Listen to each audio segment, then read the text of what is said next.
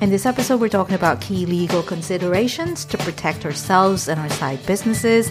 My name's Lou Blazer. You're listening to Second Breaks. This is episode 118.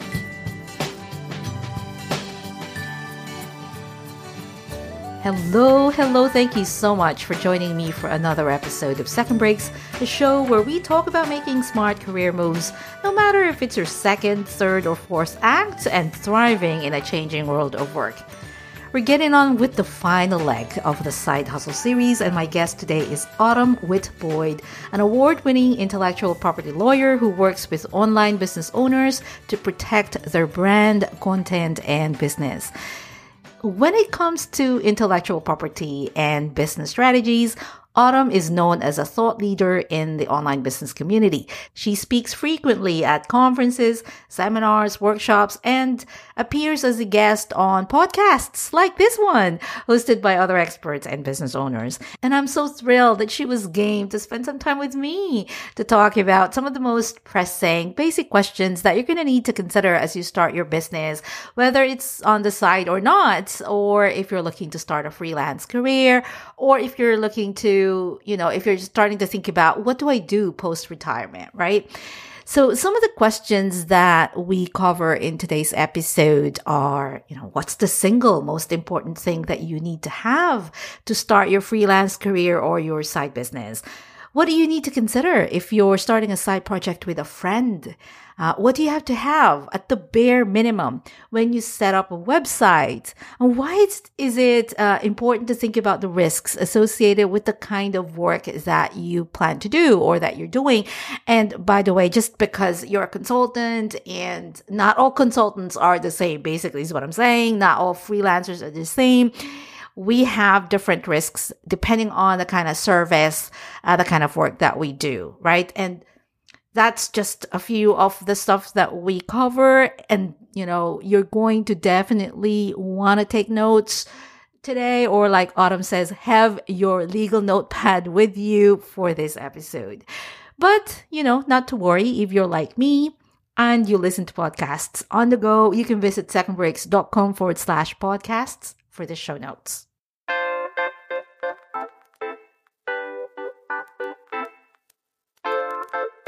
Now, before we get on the show, I want to take a brief minute here to let you know about the Second Breaks newsletter.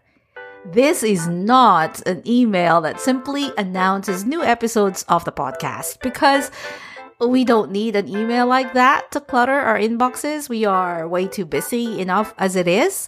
The Second Breaks newsletter is a curated resource to help you with your career, and it is sourced from the best and most current information found out there.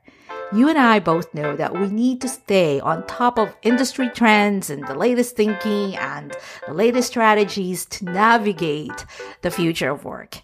But the problem is, who's got the time, right? We are all drowning with information and content. And books. Who's got the time to read books anymore, right? Sadly. Now, this is where you can rely on Second Breaks. I take the time to comb through magazines, trade journals, research studies, blogs, books, podcasts, etc. to find the most relevant information to help you thrive in your career.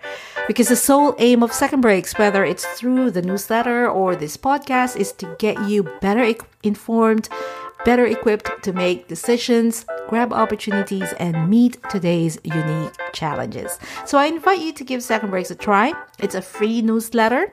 All you have to do is sign up for it, and you can cancel anytime if it's not your cup of tea. You can go to secondbreaks.com/newsletter to give it a try. Okie dokie, let's get on with today's show.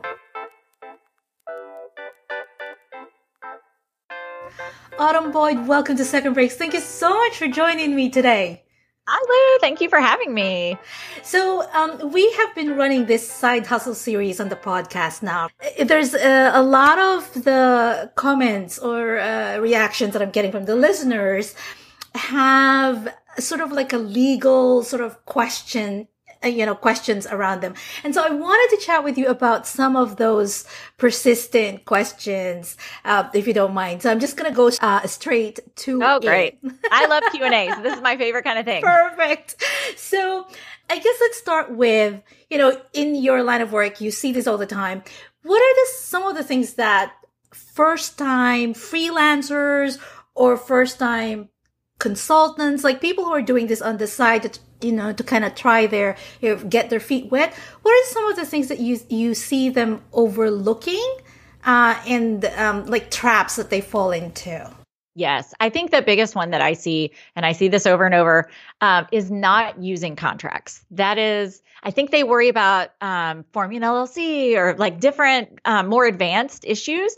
But especially a lot of us, when we first start freelancing or side hustling, is we're providing services, right? We're not selling a digital product. Like that's a lot of work and a whole other thing. Yeah. Or we're not selling an online course yet. We are just working one-on-one. Maybe we're doing virtual assistant services, or we're, like you said, consulting, helping with, a very specific task. And so we may think, oh, this is small. It's not a big deal. I don't need a contract, but you absolutely do. So that is my number one mistake that I see. And it's also a very easy, not that expensive thing that you can do to really protect yourself. Make yourself look good, honestly, with the person that you're working with, because it makes you look very professional and like you know what you're doing and like you're going to deliver on the thing you've promised. So contracts. I cannot say enough good things. I think people are scared of them. So this might be a dumb question. No, there are no dumb questions. So a lot of the times, the common advice for the people here is that, try it for free initially. Like go look for like free clients to get your feet wet. So when you're doing those free jobs, do you still need a contract? Or that's just, yes. You still would recommend? Yes, and it doesn't, I think people think it's got to be some like 25-page, really complicated thing full of, like, if you've worked in corporate, you've seen the things that come through. It doesn't have to be that complicated, but there's a couple of key things that I would include. What are you doing? Even if you're doing it for free, what are you doing? Because we're just talking about setting expectations. So I'll give a perfect example of this. When I got married 10 years ago, I worked with a woman who was a new wedding invitation designer, and she agreed to do my invites for free to get a portfolio example. And I got the first draft. I wasn't really happy. I asked her to make some tweaks. We got down the road and she was like, I never agree. This is way more than I ever thought I was going to do. And we had a disagreement. It didn't get ugly, but, I think if she had said at the outset, this is what I'm expecting to provide you, and I knew that, and I knew what it would look like if I needed more, or, any of those things. Yeah, it's really important just to say what you're going to do, even if it is for free, because none of us can, provide the moon for free, right? Especially if you still have a day job, you've got limited time and resources. So yeah, I think even if you're doing it for free, it's really, really important just to set that expectation for both sides. This is what I'm going to do. This is, what next steps might look like. This is how we're going to end. This is how we know when we're done, just some things to kind of think through. So you mentioned that having a contract also shows you're professional, right, about this. And so coming from a corporate world, as you mentioned, there are like 25, 30 pages of legalese that, who reads this thing? My experience is that, so when I was in corporate America, even when we were hiring contractors, so we are the company, we're hiring contractors, we provide the contract. You had like a master services agreement. Right. We don't accept the vendor's contract. But what you're saying is when you're doing your side hustle or you're going out on your own, you have to come up with a contract, not the person who's hiring you, unlike the corporate scenario. Yes. If you're working with a giant, like mega national, like you're probably mentioning, they'll have a master services agreement that they use with all their contractors that has their preferred terms. But usually starting out, you're not working with those companies. You're working with other maybe small businesses or solopreneurs who may not have their own, contractor agreements. I work with multi-million-dollar businesses and some of them still don't have their own, Yes. And so it's just, you're really protecting both sides by having your own. But you can't rely on the other person, because I would say, especially if you're working with smaller businesses, a lot of them are just not going to have one. So along those lines, and you mentioned this as well, because a fear is like, oh my God, do I have to hire a lawyer for this? Can I just borrow I have a friend who's a photographer and she has a contract. Can I just borrow hers and kind of change the name? Is that kosher? So here's the thing. When you are a new business owner, especially if you're still side hustling, working a day job, trying to build this thing up, I don't think that the first couple $1,000s you should be on hiring a lawyer. It doesn't make any sense. Your risk is very low. Lawyers are expensive. It's time consuming for everyone. And frankly, you don't really know enough about how you're going to work with clients or what you're going to be doing. You could hire a lawyer. Like, let's say you had unlimited resources. And so maybe it's not a big deal to hire a lawyer. You still don't even really know what needs to be in your contract, to have a contract at that level. You just need something basic. So yes, I think in the beginning, having something is better than nothing.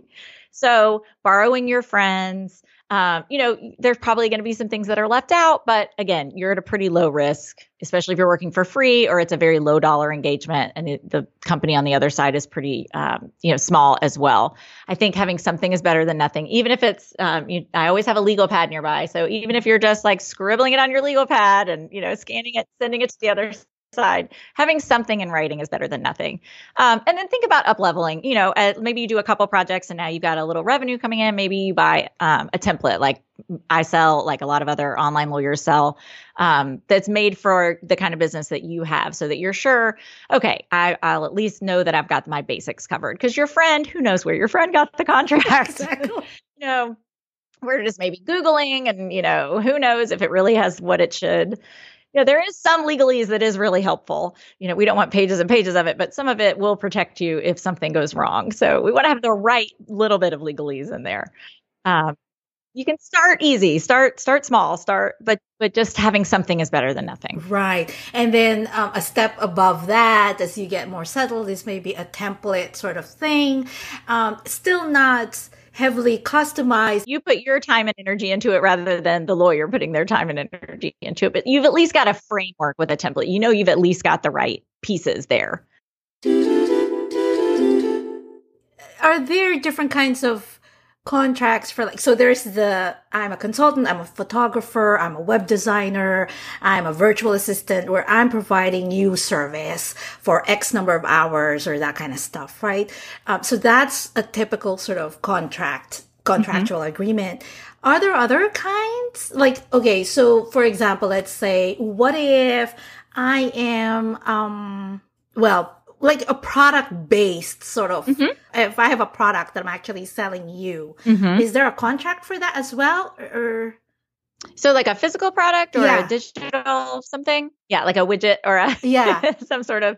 Usually with that, if you are selling wholesale, you might have a wholesale agreement, like with the stores that are buying. Like let's say maybe a store is placing an order for 10 or 20 of your widgets and they're going to carry it. You're baking muffins every Saturday and you're delivering it to the restaurant, right? Exactly. Yeah. If you're just selling one-on-one, retail, basically, you are a retail operation, you've got an Etsy site or you've got, some e-commerce. Usually there's not a lot of contracts involved in that. But once you do start to have wholesale relationships, you might have just a short agreement. It's almost more kind of your terms of sale than anything. Right. Just saying, when is payment due? Are you selling on consignment or is payment due before you deliver?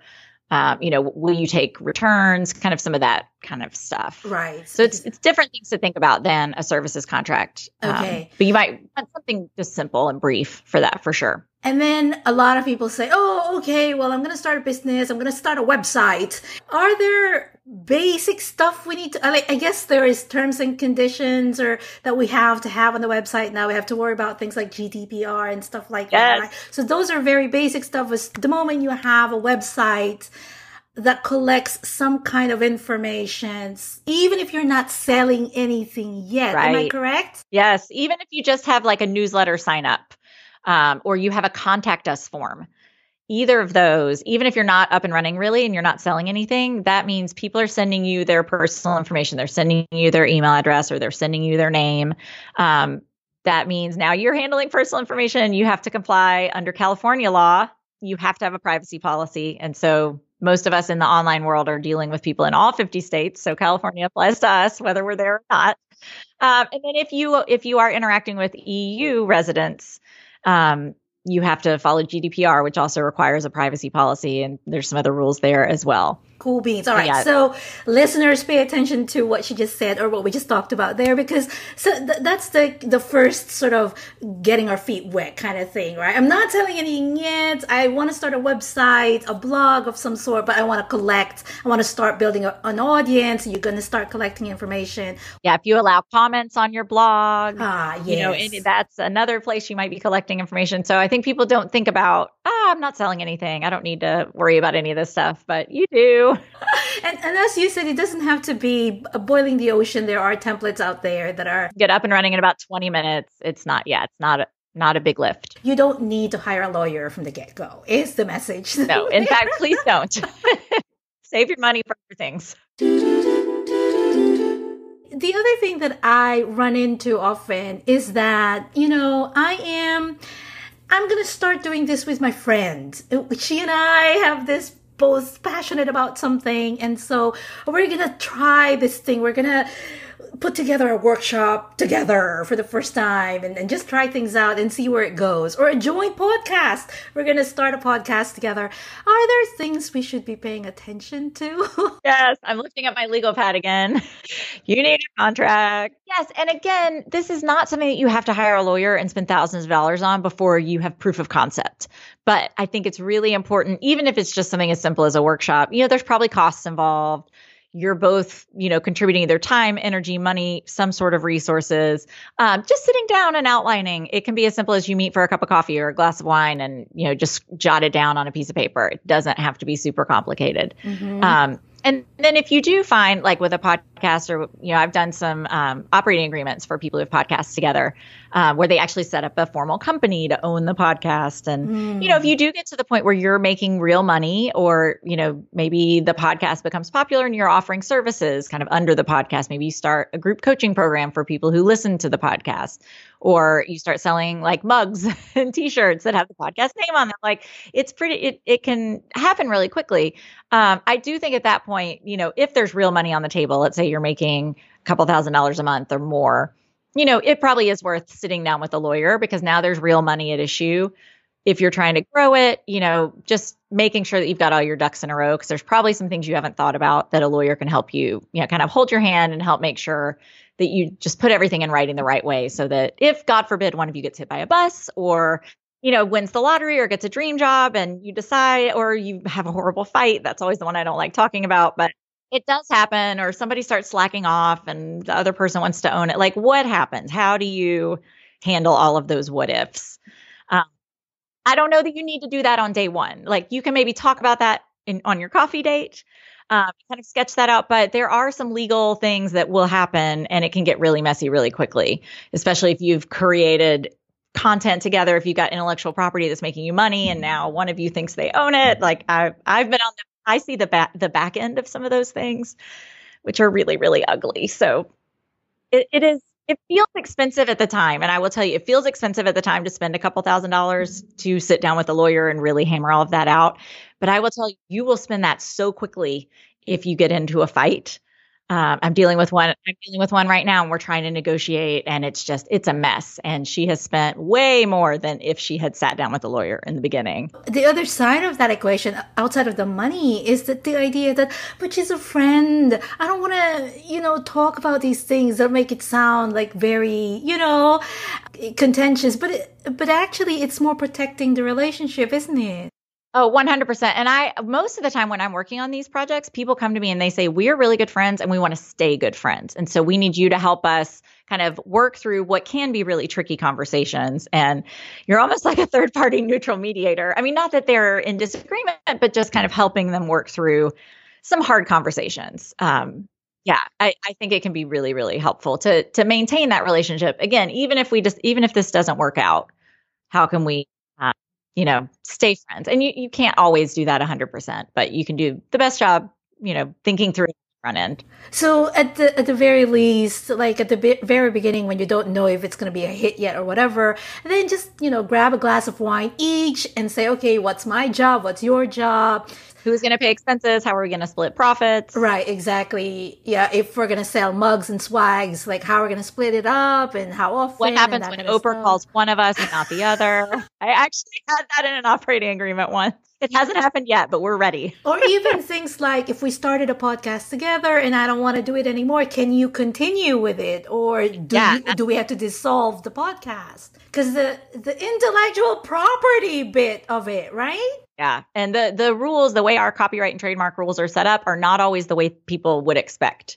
So there are some things that like you got to put it in writing to make sure it really works the way you want it to work, because the law may not be how you would want it to work. It's not always common sense, is it? No, it is sometimes totally contrary to common sense. One of the things he said is that, you know, and I personally fell into this trap myself, is that, you know, the big question is, should I incorporate? Is it LLC? Is it, you know, we get into that. It's along the lines of how beautiful is my website going to be? So anyway, am I correct in understanding that, let's say I am just starting out. I am just going to try to see if this skill that I have, I could parlay that into a side consulting business, let's say. Is it okay to just do it as a sole proprietor initially? Yeah. So that's how a lot of people start. And just to give an overview, as soon as you start taking money and you're selling either services or products, congratulations, you are a sole proprietor. Like whether you know it or not, it's kind of automatic. And these are all, I should mention, I'm a Tennessee lawyer. Nothing I'm saying today is legal advice. But this is a little different in every state. So this is something where your mileage may vary a little bit. You need to look into your state's rules. But typically a sole proprietorship is going to be kind of what happens automatically. And then you have a decision to make. Do I want to actually formally set up a corporate entity like an LLC or a corporation? And there's two reasons you might want to do that. The first is tax reasons. I am not a CPA, so I will not talk about that. But if you're starting to make money and you want to sit down with a CPA, that's a great idea. The other reason, and the thing that I deal with, is what we call liability protection. So this is protecting your personal assets, your personal house, your personal car, your personal bank account from things that might go wrong with the business. So what an LLC or a corporation does, it kind of builds a fence around the business for you. Mm-hmm. So if something goes wrong in the business, let's say you can't meet a contractual obligation, someone sues you, or someone slips and falls at one of your events and they sue you for medical bills. You know, things like that, or you go bankrupt, you can't pay the business's debts. Anything that goes wrong in the business stays in the business. So they can take your business assets. If you have machinery or a bank account or any real estate, any property from the business can go, but it keeps your personal stuff out of it. And so that is the main reason that most people are looking to form an LLC or a corporation, is they want to, kind of keep their personal stuff personal, keep the business stuff subject to any risks in the business. So what I usually tell people to think about as they're starting to think about this is, what are the risks in your business? So what could go wrong? What could someone sue you for? Are you putting on a really big event and you're signing big contracts? Or do you have employees? Or do you have an office where people could get hurt? If all you're doing is providing business consulting services over the internet, your risk is really pretty low of something going wrong. Maybe somebody's unhappy. Maybe someone thinks you didn't provide what you said you would. But, it's not like someone is skydiving off your roof and they could crash and die. This is just totally curiosity on my part, but just based on what you just said there, would you consider something that, like I am a wedding planner, and you might say, well, wedding planners, what risks are there? But oh, no, I would not say that. A lot of risk, right? Yes. And that's a lot of emotion and drama. Mm-hmm. And you're dealing with a lot of money. That is not yours. Yeah. So I would put event planning in kind of a separate category. There's definitely some risk there. Yeah. But like my graphic designers or web designers, like pure service providers where really you're just kind of using your brain and a computer, your risk is really very low. Your biggest risk really there is maybe using some intellectual property that doesn't belong to you, or, doing or not having a disagreement with a client and they don't want to pay you or something like that. Those are your big risks there. So one of the things you said earlier, like the two reasons why you want to consider incorporating, one of it is for legal purposes, for protection, and then the other one is for tax purposes. Does that mean that at that point when we are making that decision, that it's best to for lack of a better word, hire a lawyer and a CPA, or can a lawyer usually address both? Usually a lawyer cannot address both. Okay. Most lawyers are not tax experts. And I would honestly start with a CPA because the legal issues are really pretty simple for most, especially if you're just a one-person company. Most people can really set up an LLC or corporation themselves. It's very simple. If you've got a partner, or if you've got investors, or if you've got some more complicated things, then yes, you definitely want to talk with a lawyer. But honestly, a lot of CPAs will handle setting up the entity for you. They're generally cheaper than lawyers. So, and they can run all those numbers and help you make the best decision that way. So I would start with the CPA before you go to the lawyer, frankly. And like, as you said earlier, initially we can live with templates for contracts and stuff like that until we get to the big league stage. Or if your business is just generally one of those things where there's a lot of complications involved. Yeah. Yep. I had a potential client meeting earlier this week it's a brand new company, but they're actually going to be contracting with a company that's based outside of the United States. That company is going to own part of their company. And we've also got some pretty complicated license agreements that we're going to be negotiating. And so that is very complicated. We are working together from day one on that. So they did bring in, my legal team to help, but this is not their first business. It's not their first rodeo. They know it's complicated and that they needed help. Most of your freelancers and your side hustlers, it's just not that complicated, which is great. There's a low barrier to entry. Yeah, exactly. I feel like it's one of those things that gets added on the list of things I have to worry about that ends up becoming the reasons for why people don't do what they want to do, because, oh my God, these are headaches that, and that kind of stuff. Right. And I will say, like, being a business owner, even if you're just side hustling, like, you have responsibilities, you have to pay your taxes. And if you're working with other people, you have to make sure you're doing all of that the right way. Like, it does add, there is a bit of administration that is involved in owning a business, and that's not for everybody.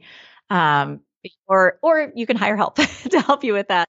So it doesn't have to be your strength, but there's kind of no way around some of this, but there are easier ways to get started for sure. Gotcha. So there is a question, Autumn, that I want to bounce off you. And I know this is not your area of expertise, but you're a lawyer, and I just wanted to get your take on this, because this is a common thing that I hear. And I can answer it from the perspective of somebody from a corporate leadership or management position, but not from a legal position. So, this question of do I have to disclose this to my employer that I am doing this? What do I have to disclose? Yes. And I will say I'm not an employment lawyer, but I do have an employment lawyer on my team.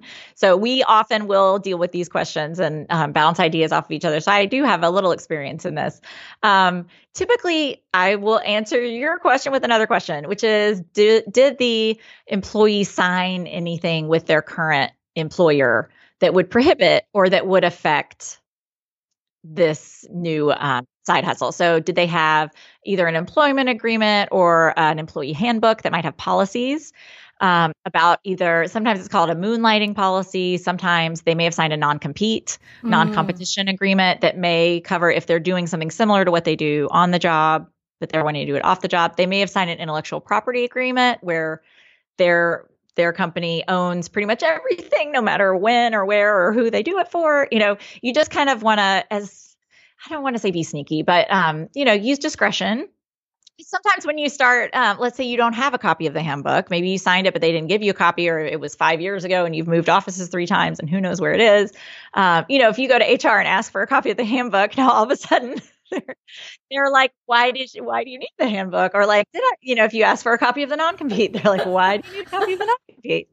So you want to kind of be, subtle about it, but that is kind of a place to start. And some really big corporations may have like a hotline that you can call anonymously. I will say a lot of things that are kind of promised to be anonymous are not always anonymous. And anyone in HR for the company works for the company, and they are protecting the company, not you. So kind of keep that in mind. Yeah. But yeah, your responsibilities, there's no like common law or statutory rule that I'm aware of that requires you to disclose side hustles. There could be in some states. I haven't researched in all 50 states. Like I said, I'm not an employment lawyer. So that might be something you would want to look into as well. But I would definitely start with, your employee handbook. Look at, hopefully you got a copy if you signed a non-compete or any of those kinds of policies, or an IP agreement. Dig those files wherever you dig out those. Dig through your filing cabinet and see if you can find them. Autumn, can you talk a little bit about what you do? What does your company do, and who do you normally work with? We do all the things. No, my personal background, I'm a copyright and trademark lawyer by training and experience. So those are the areas that I focus on. And we work mostly with what I call online businesses. A lot of life coaches, business coaches, service providers, influencers, anybody that you think of that maybe is selling an online course or digital products or is putting on workshops and events. Basically, if they're creating content that's kind of at the core of what they're selling or how they're making money, those are the people that we typically work with. So we work with Amy Porterfield, we work with Chalene Johnson, those are some of our more well-known clients, but we also work with a lot of people you've probably never heard of. I listened to Being Boss podcast, and I saw that Being Boss podcast are one of your clients. They're one of my favorites. They're actually, one of them lives in Chattanooga, where I live, and we are real life friends as well as they're wonderful clients. So they're a lot of fun. Yeah. Especially the solopreneurs, as we call them, do they normally hire you per project or for like a retainer, that kind of stuff? Yeah. So typically we will start working with a new client in a couple ways. I just did one yesterday. We have an introductory, basically it's I call it a legal roadmap session. It's kind of a legal planning call. So it's a 1-hour call and I do an audit of their business, basically ask what they've got in place, what they might be missing. And so we'll often start with that because it just gives them a nice overview. And then they can say, oh, I can use a template for this, but I really want your eyes or your, advice on this other thing. And then we do a la carte projects. So we might just work on a single contract or a single trademark registration. And then for my clients who stay busy, we do work on retainer either quarterly or monthly, where we're just kind of on call, constantly helping them with, whatever comes up. They can run things by us. And then we also will do projects with them on an ongoing basis. So lots of different ways. Yeah, it's fun. We do a lot of different things. But keeps it like we do dispute resolution and we do contract negotiation. I'm working on a book, like 2 book deals right now for our clients. So it keeps it interesting. Never a dull moment. Did you mention the templates already? Yes. But I'm happy to talk about them more. So that's also a great entry point, especially for a newer business who's either not ready to invest in working with a lawyer one-on-one. But honestly, I have multi-million-dollar clients who still I had one. Like I see all the purchases come through, and I saw one come through the other day and it just made me laugh because I'm like, I know we could work on this one-on-one, but honestly, sometimes it's quicker and easier to just use a template, like even for really advanced, because you can fill them out in 20 or 30 minutes, and you're like up and running. And if I'm working one-on-one on a project, it's like a 6-week. I have all these ethical obligations. I have to do all this research, and we have to really dig in and make sure it's perfect. So the templates are great, really, no matter where you are in business for things like we've talked about today, services agreement, your website privacy policy and terms and conditions. If you're selling digital products or working with contractors, we've got templates for all those things. Beautiful. So where can we find you online, and where can we find you personally and follow you online, and where can we find all these templates? Yes. So I have my own podcast, which is called the Legal Roadmap Podcast. So that's a great place to start. Oh, I didn't know that. Legal Roadmap. We have just over 100 episodes now, and it's kind of a mix of interviews with our clients and other really high-achieving online business owners. And then I do a lot of teaching episodes where I just cover different topics that people might need to know as they're building their business. So that is a great place. It's pretty much everywhere you listen to podcasts. It's in all the places. And then if you want to check out my website, it's awbfirm.com. And I have put a special resource for your people who might want to learn more about contracts. They can get a free worksheet that I've put together that will help you write your own contracts and understand what the terms actually mean. So that is at awbfirm.com/5 and then terms, TERMS. So awbfirm.com. Yeah, 5 terms. 5 terms you need in your contracts. And all the templates are there as well. Pretty much that you can get to the podcast from there. Everything's there. Autumn, this has been fantastic. I love this conversation. I love geeking out on legal. So thank you for asking great questions, Lou.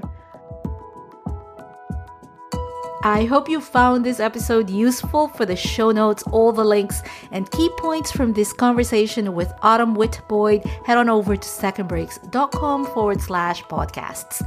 And for the full Second Breaks experience, please remember to sign up for the newsletter to get curated tips, trends, and insights that will help your career move. Next week, my guest is Zoha Abbas, who recently transitioned her side gig into a full-time business. Zoha shares how she made it happen, her lessons learned, what worked well, and what's helping her the most in this transition. And so if you haven't yet, now is a good time to subscribe to the podcast. Hit that subscribe button in whatever app it is that you are using right now to listen to this episode.